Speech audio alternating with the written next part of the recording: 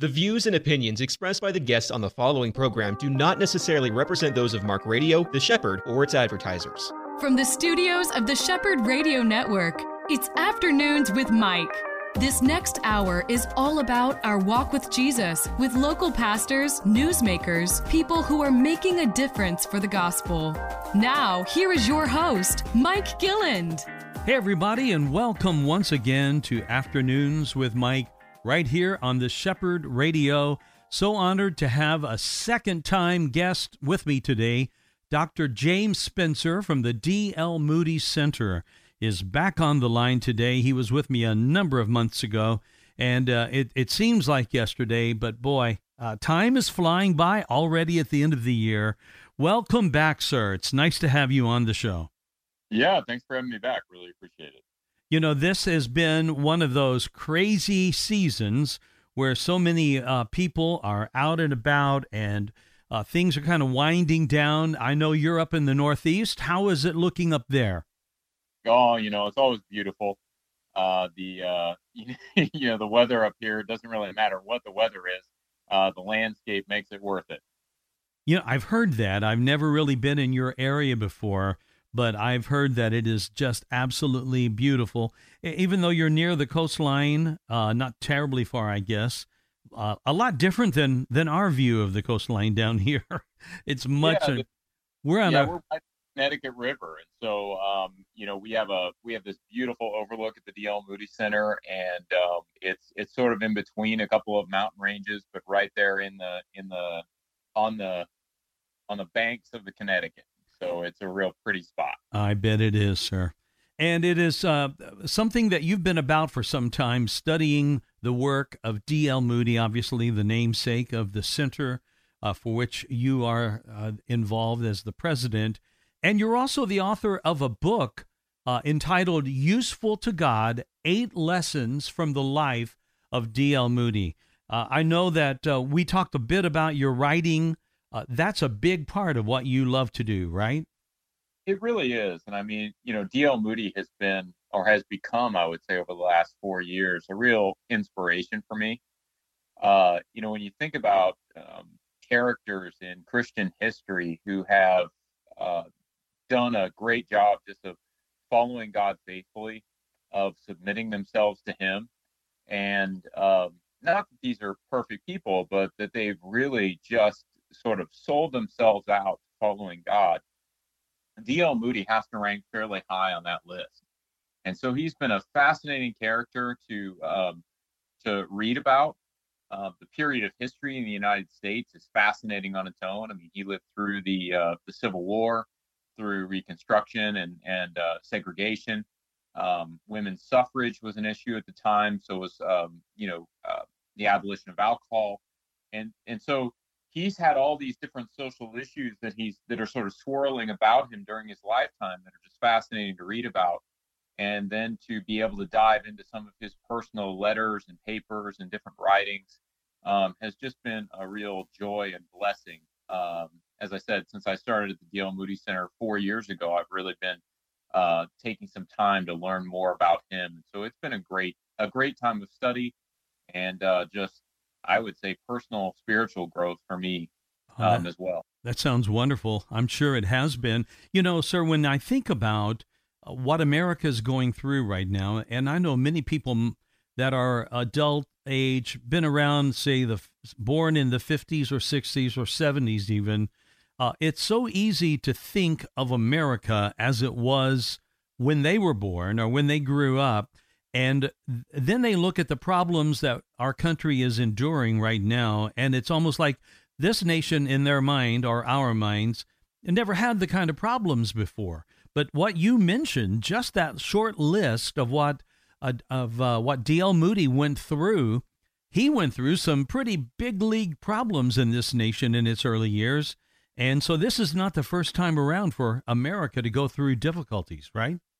No, it's sort of amazing to look back at American history and realize that so many of the problems that we're dealing with now are echoes of some of the things that we've dealt with in the past. So even if we look at things like religious liberty, or I know when I was teaching a class here in the past year or so, during the pandemic, and something like the mandatory vaccines came up. Looking around at old historic legal cases, you even have legal cases that the federal courts found that states could mandate vaccines during the smallpox pandemic, Mm-hmm.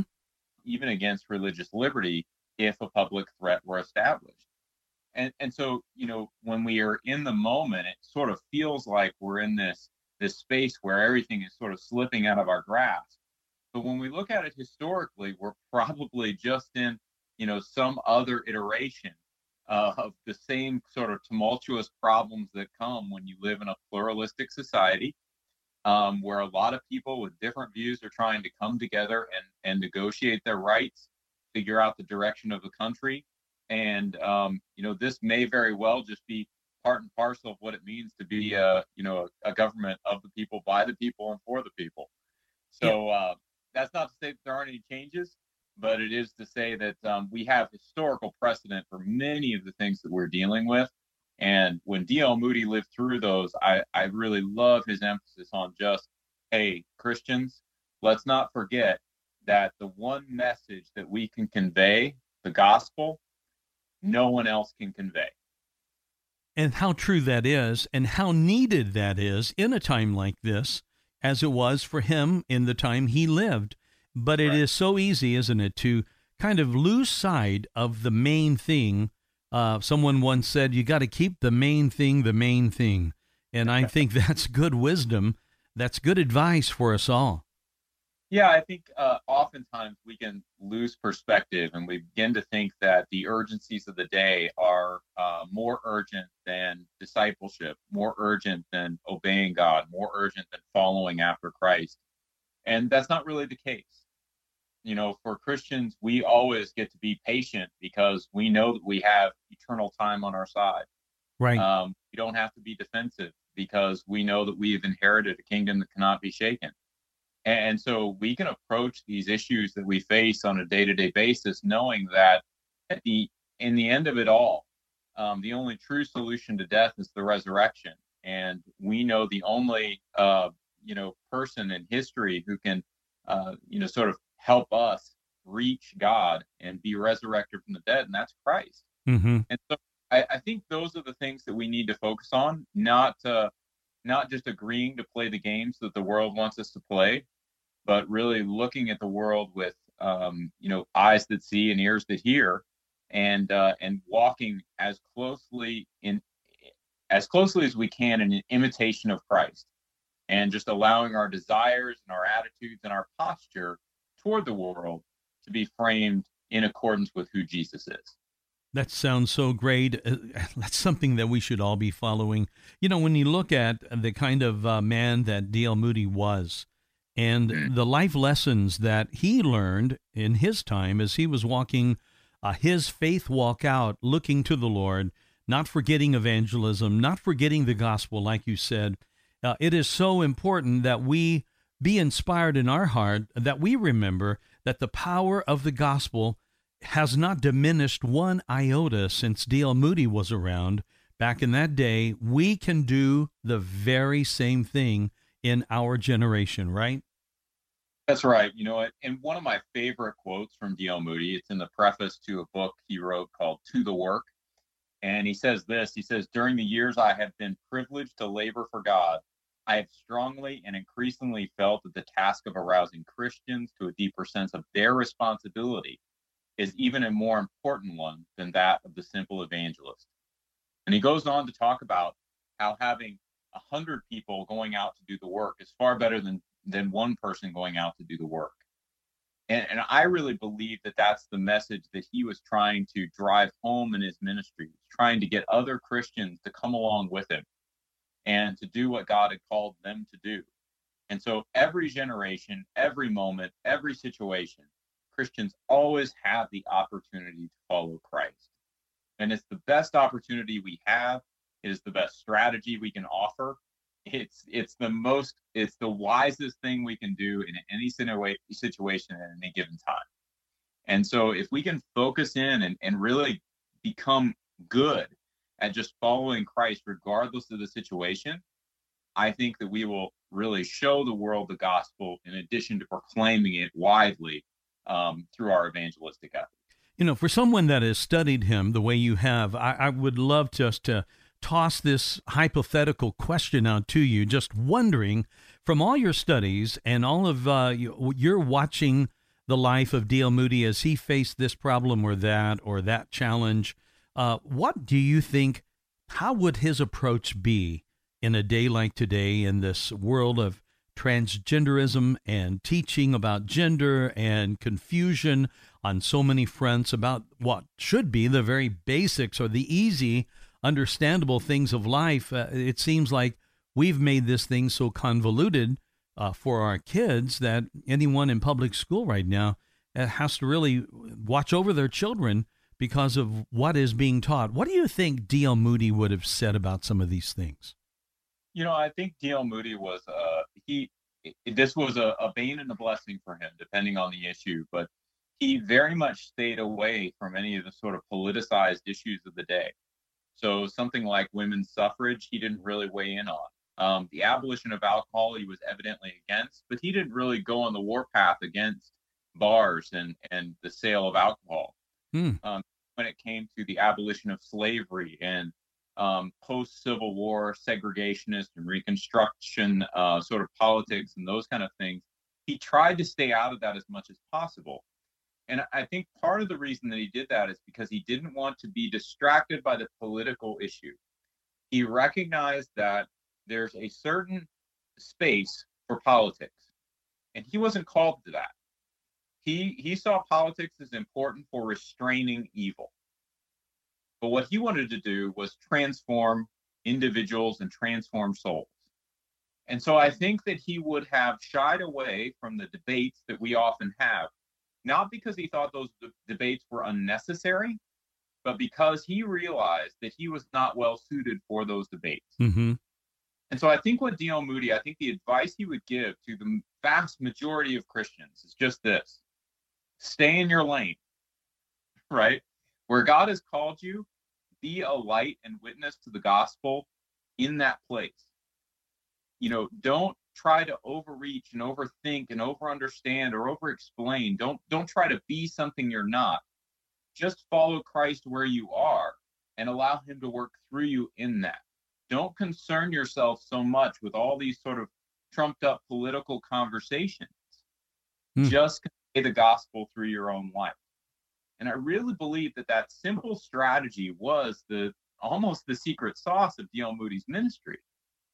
This was a guy who did not have much formal education, probably no more than a 5th grade education.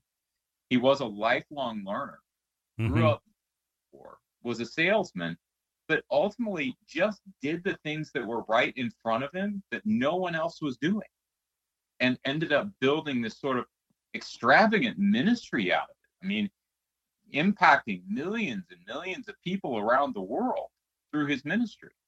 And it was simply by staying in his lane and doing what only he could do.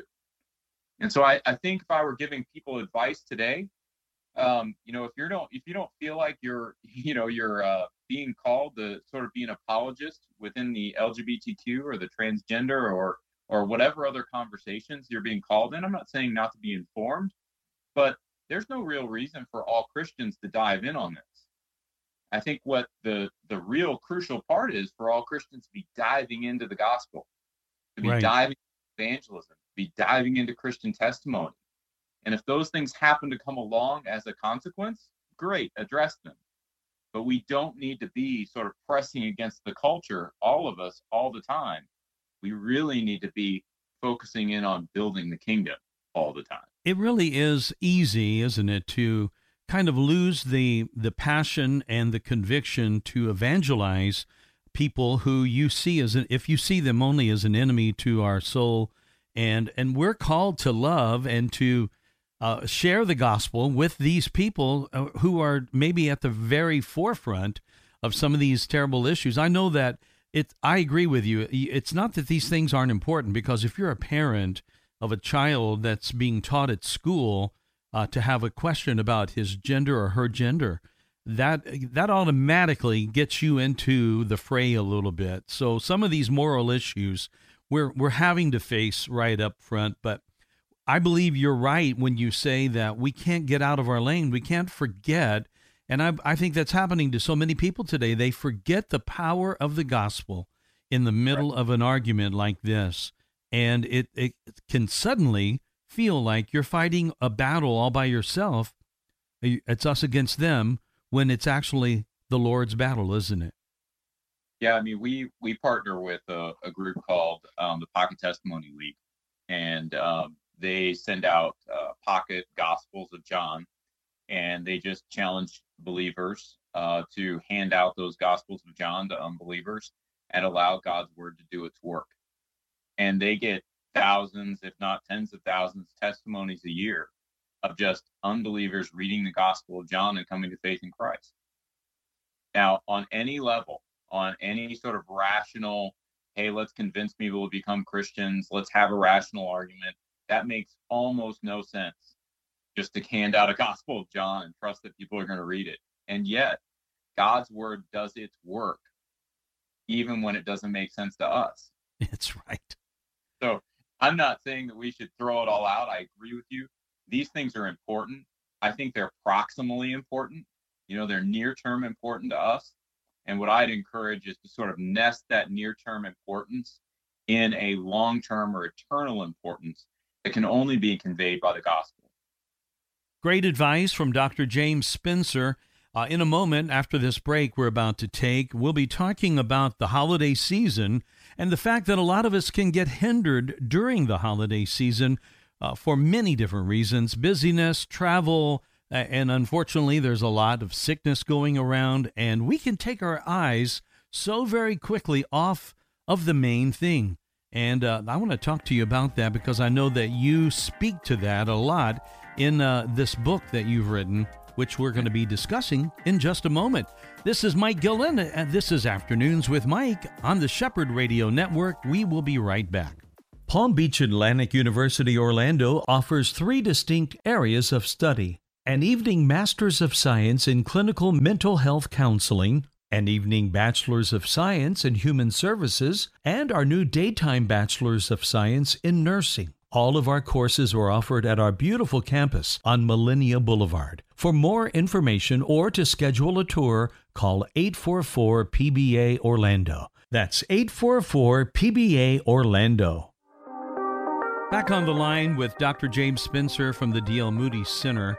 And for our listeners that may not have heard the first time you were with me, tell our listeners a little bit about the location for this. I think a lot of people wrongly think that because of the Moody Center in Chicago, they would think that that's where this is because of the Moody Church being there. But that's not the case, right?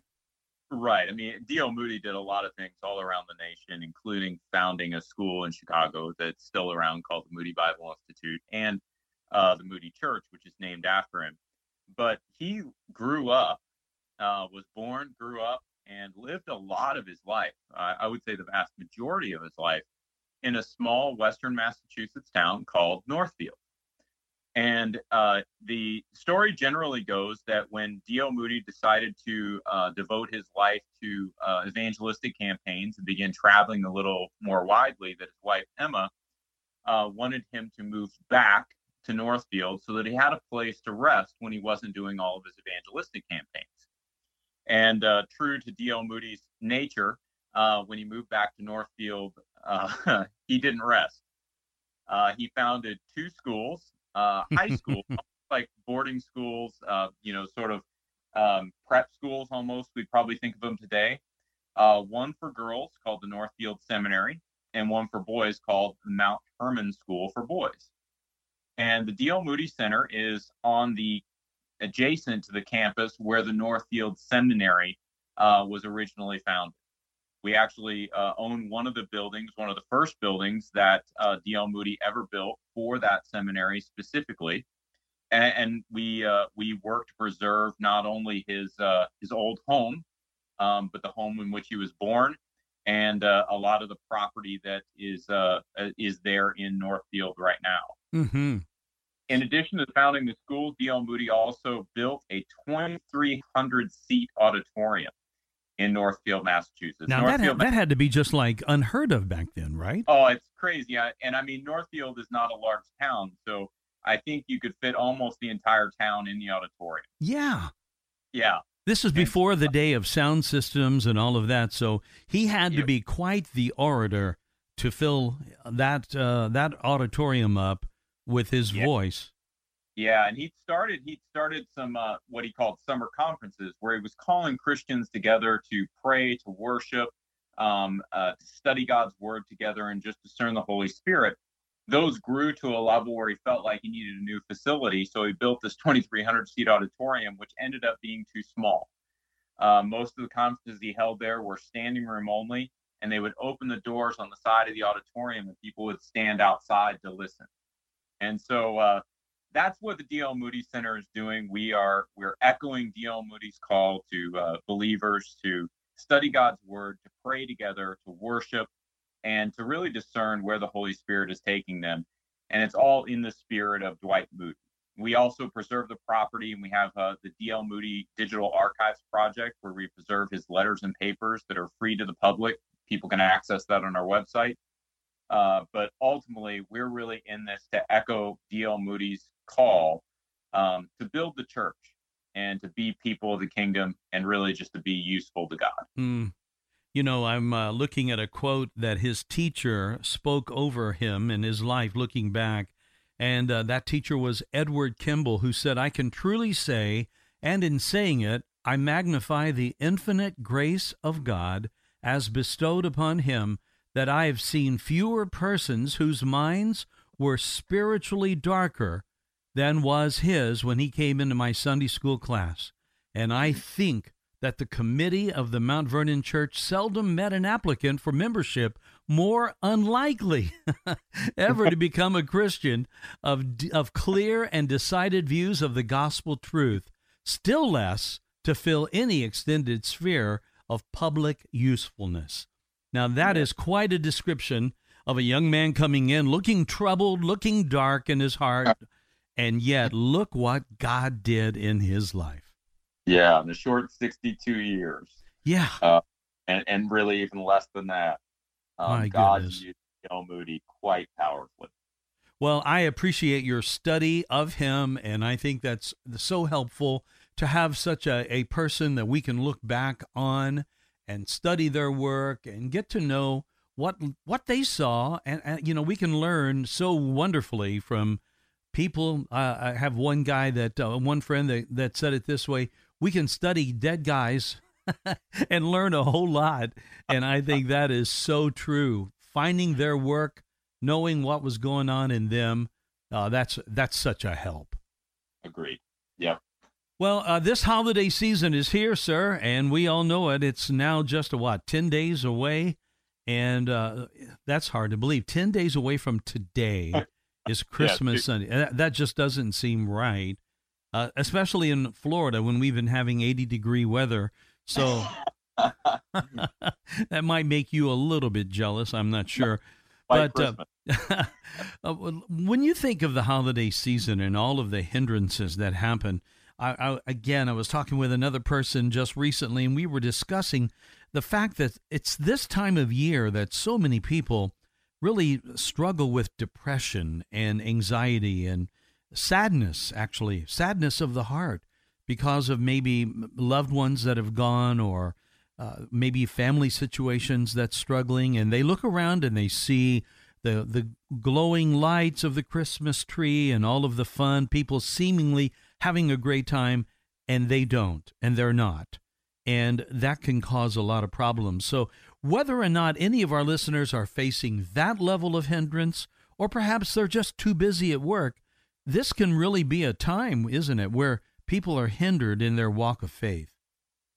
You know, it's interesting. I mean, I think that, I'm blessed to have my family with me during the holidays, but it's certainly foreseeable that there will be a time when, my wife and I's family is going to be smaller.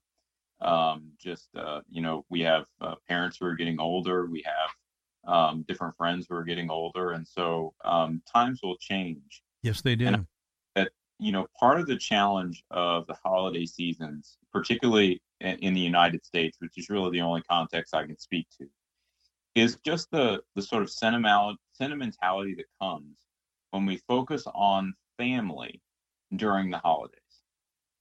You know, the holidays, and particularly Christmas, I would say, are really not about our families. We may celebrate with our families, we may celebrate with our church congregations, but Christmas is about the celebration of Jesus coming in human form. Mm-hmm. And I personally think that when I get down around the holidays, or when the holidays don't meet my expectations, it's because I've started to think of them as something that is for me, something that should really do something for me, as opposed to thinking about them as a reason to focus in and really worship Jesus, to recognize what sacrifice he actually made, Mm-hmm. and try to learn more deeply how to emulate that. And That's so well said. when I think about this, I usually go to Philippians 2, which is not your go-to Christmas passage. But Philippians 2, you know, it talks about Jesus and the decision. He has this equality with God, but he does not believe that that equality with God is something to be grasped or to be used to his advantage. And so instead of holding on to that equality, what does he do? He gives of himself. He exercises self-giving love and comes down and becomes human, becomes obedient even to death on a cross. And through all of that, because of all of that, God then glorifies him above every name. Mm. And I think that is, it speaks to this interesting logic that I think we're supposed to live out during the holidays. That self-giving love results in God's glorification. It's an odd equation, but it feels like the more we give up, and the more we give up for others, the more we give of ourselves, the more that we are going to understand what it means to be like Christ, Mm-hmm. and the more we can expect to see from God the Father after this life is over. Mm. And so I just think that as people approach the holidays, that's the logic that I would encourage. You know, all the gifts that we buy, all the things that we do, these aren't meant to be distractions in sort of the Mary and Martha sort of sense, right? Where there's all of this busyness that's around us, and all of a sudden we forget to sit at Jesus's feet. But I think that gift giving and serving during the holidays are intended to be extensions of and imitations of Jesus Christ, who gave of himself because he just didn't feel like what he had was worth using for his own advantage. He wanted to give it away. And that to me is what keeps me a little bit more grounded and sober during the holidays. You know, when you think about it, that was his very purpose for coming as he did in the first place. 100%.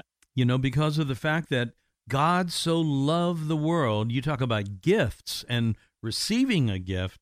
I walked into my office this morning before going up to the studio and was greeted with our receptionist, who handed me a gift that one of the other people there. It was an unexpected gift, and it was a great gift, I might add.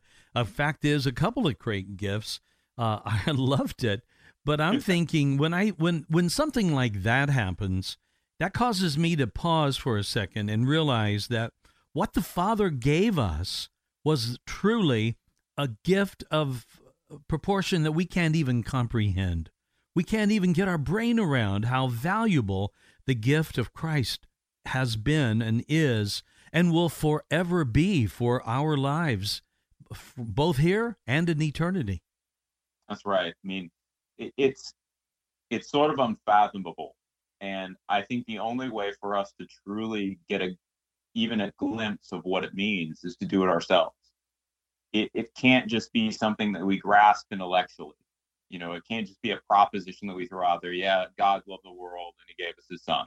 And that's what we're here today. It has to be something that we do, actively do. And I will say, I mean, I think I've learned this over the last couple of years.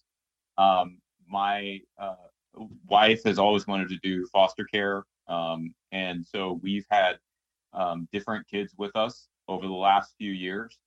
And I'm not and everybody who knows me knows this. I'm not kid friendly. Um, I'm sort of bookish, and I like my time alone, and I like peace and quiet. You're And right. I love my kids, but man, adding another little kiddo to the mix would not be my first choice. But I will say that my wife had wisdom beyond me, and I think, in her heart of hearts knew that at the end of the day, for me, giving up some of those things to really care for a kid who didn't have anybody else would change me in ways that I didn't really even expect. Uh, And that too is it, well said. yeah, it's one of those things where you sit back and you go, yeah, I knew all these things. I mean, I've had 12 years of theological training, right? But I don't know that I ever truly grasped the sacrifice that Jesus made until I started doing it myself, until I really, truly started imitating him in doing it. I didn't grasp it. Well, it's easy not to. It's easy to get caught up in the materialism of our culture at Christmas time, and even the whole thing about gifts. We were talking about that, but that can get distorted as well when you look at the consumerism that's out there. And it's on the rise like nobody's business. Stores are opening earlier. They opened, a week or two before Thanksgiving this year with early Black Friday. I mean, we didn't even wait for Black Friday to come in. We were doing it pretty soon. We're going to be doing it August 1, It's going to be our Black Friday. It's crazy. Well, and it's such an oddity because I think sometimes, and I'm not against gift giving or gift getting. I think giving and getting gifts at Christmas, it can be a really powerful activity. But sometimes I wonder about it. I mean, this year we decided just to, within our, sort of in-law group, my wife has a sister and we have a brother-in-law and those kind of things. And we used to do stockings for each other where we just sort of buy each other trinkets. And we decided this year that was probably more trouble than it was worth, that we could, I could buy my own razors and shaving cream, and they could get their own chewing gum, and like we didn't need to go through the hassle of buying each other these little trinkets because it became a chore. It became something that we just had on our list that we would do, but it didn't really mean anything to any of us. And so while we're still going to get each other, a gift, we're not doing some of the other things that just sort of take up time to go out and shop for little goofy trinkets that none of us really wanted and never used anyway. That's really true. And those can, they seem like little things in the moment, but all of that together can add up to where it is like a stress on you that if you don't get it done, you feel that stress, and it affects us more than we realize. It's odd. I mean, who would have thought shopping would be the most stressful thing in our lives? But I think around the holidays, sometimes it becomes that because we get so consumed with trying to find the right gift, or, what would this person want or that person want, or, have we gotten the equal number of presents for all the people we're buying for, and those kind of things. And instead of just really making it an act of self-giving love, we get into something that, is a little bit of a perversion of what Christ did for us, because we're trying to sort of match the economics of the culture. It's almost as if how much I spend on someone conveys how much I love them. That's true. Yes. It is so easy to get caught up in that. And even the values of this culture, they kind of smuggle their way into our hearts and into our minds. We got to watch that. We got to keep from it. We've got 1 minute before the break. What advice would you have to a parent, let's say of an elementary couple of kids in their home who they're feeling the tension and the expectations that young people can often bring? What advice would you have to a parent? I think number one, continually re-emphasize with your kids the real meaning of Christmas. Like, refocus them back on Christ. Tell them the stories. Even if they haven't accepted Christ yet, hearing the stories and helping them understand what you're doing is, I think, a good practice. Ultimately, I think there are some times where kids are just too young to really understand all of it. And so it's up to us just to model that for them, help them understand that we're not feeling anxious or frenzied or frustrated about any of this, but that we're calm and enjoying Christmas and worshiping Christ at Christmas. And this is what Christmas is. And so a lot of what I would recommend is just figuring out ways to model to elementary school kids or whomever the sort of calm and peace and contentment that Christians really can cultivate at Christmas. That, to me, is the best advice I could give. Oh, and that is great advice indeed. We're going to pick up on that calm spirit in a moment when we get back. My guest is Dr. James Spencer from the D.L. Moody Center, and we'll be right back after this break. EC Waters Air Conditioning and Heat serves all your comfort needs. With over 40 years' experience, EC Waters is a top-trained comfort specialist, earning customers for life with integrity. No wonder EC Waters Air Conditioning and Heat has earned a 4.6 or higher out of 5 rating and reviews across all major online platforms. For all your comfort needs, call 407-603-9144 or visit ecwaters.com. On the phone with me, Dr. James Spencer, director of the D.L. Moody Center up in Massachusetts, Northfield, a beautiful area, I've been told, and I've never gone to Massachusetts. It's one of the spots, man, I've just got to do at some point, get up in the Northeast, because it is just gorgeous up there, I hear. It's pretty and it's historical. I mean, you can almost throw a rock and find something of interest from American history up in the Northeast. Oh, absolutely. Yeah. We were talking at the end of the segment, something that I've got to come back to because, as I mentioned to you in the break, I just felt like you were speaking to my own soul in that last segment about, as a parent and as a husband, not forgetting to stay calm, not forgetting to have peace in our mind. And I think really when you get right down to it, that is one of the hardest things to do when one finds themselves busy in the holiday bustle. The first thing to go is the peace and joy that can fill our hearts and minds. And the second thing to go is the real purpose for the season to begin with. We can just be so busy that we forget about the deep meaning and really not able to appreciate the fact that the Lord came in that first Advent. He came so that we could have life and have life more abundantly. Isn't it ironic that so many enter this season with anything but an abundant life, an abundant joy? Yeah, I think it is. I mean, I go to Philippians 4:7. Says, "And the peace of God, which surpasses all understanding, will guard your hearts and minds in Christ Jesus."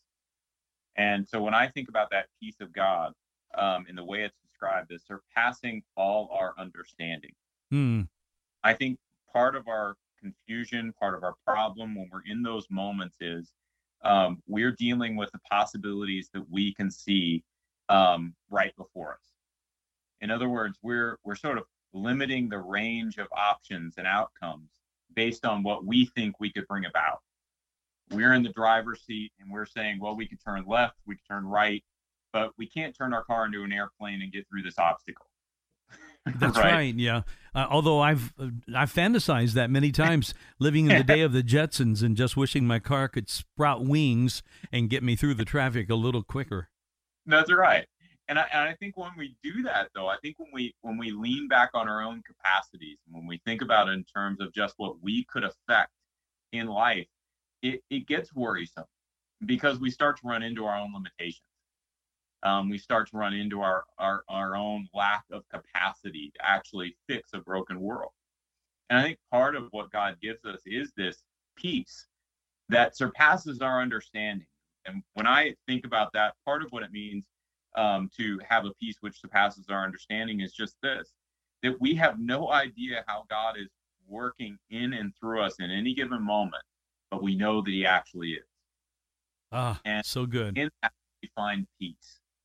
And so it's not about our comfort. It's not about expediency. It's not about efficiency.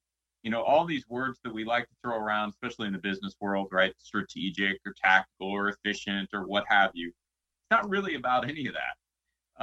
The peace of God, which surpasses all understanding, is just about patience, endurance, faithfulness, and trusting that even though I have no idea what God is doing, that he's doing something better than I could ever think of doing myself. So true.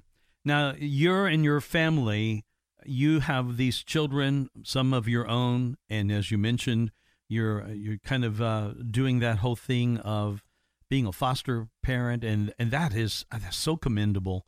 I really do. And tell your wife congratulations for us, because that is such a wonderful way of kind of sharing out of your own selves to someone less fortunate.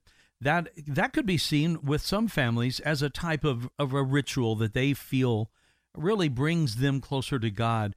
So many people for many, many years had family kind of use the word ritual or kind of happenings that they would do in their family. What do you think is a worthwhile thought, or maybe a habit or a ritual that a family could come into this year if they've never done it before, that might help in all that we're talking about today?